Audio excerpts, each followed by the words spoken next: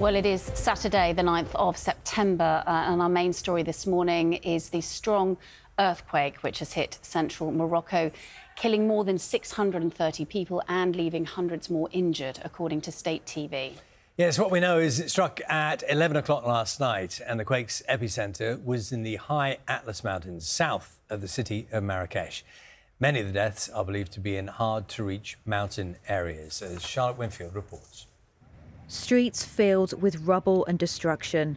The earthquake struck central Morocco shortly after 11 p.m. on Friday, with an aftershock less than 20 minutes later.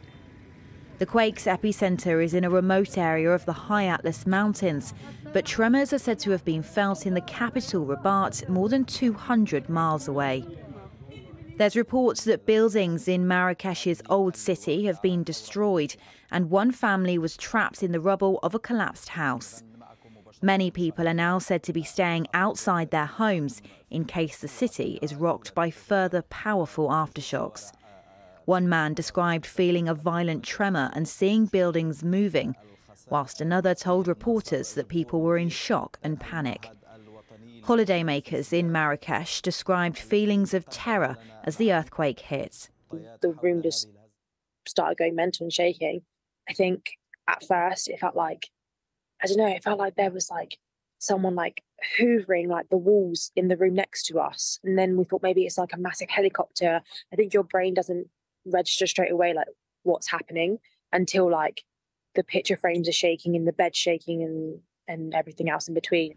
It's feared the death toll will continue to rise as some of the worst affected areas are in remote mountain villages that are difficult to reach. Charlotte Winfield, BBC News. Well, we're joined now by journalist Martin Jay, who's in Amiz, which is close to the earthquake's epicentre. Good morning to you, Martin, and thank you for speaking to us. What do you know about the level of damage? We're clearly hearing very worrying reports this morning.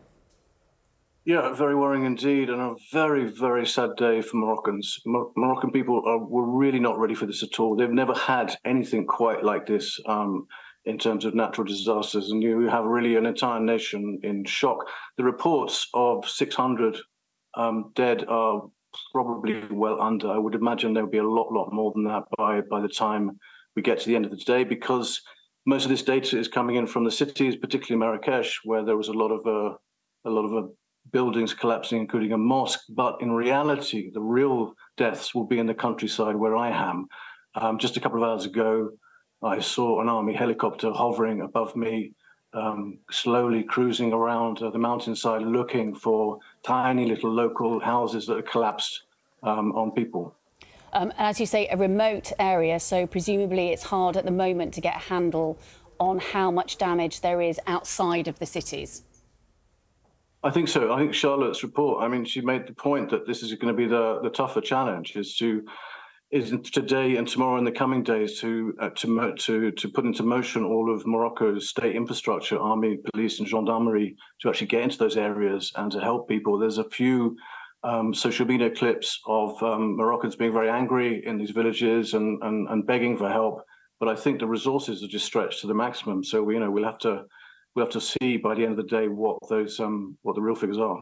You mentioned, Martin, that Morocco isn't necessarily a place that's used to earthquakes. So will the infrastructure be there to cope with the aftermath? Yeah, that's a really good question. We saw during the COVID pandemic that the king really pulled out all the stops and created a number of temporary hospitals, big ones, almost overnight.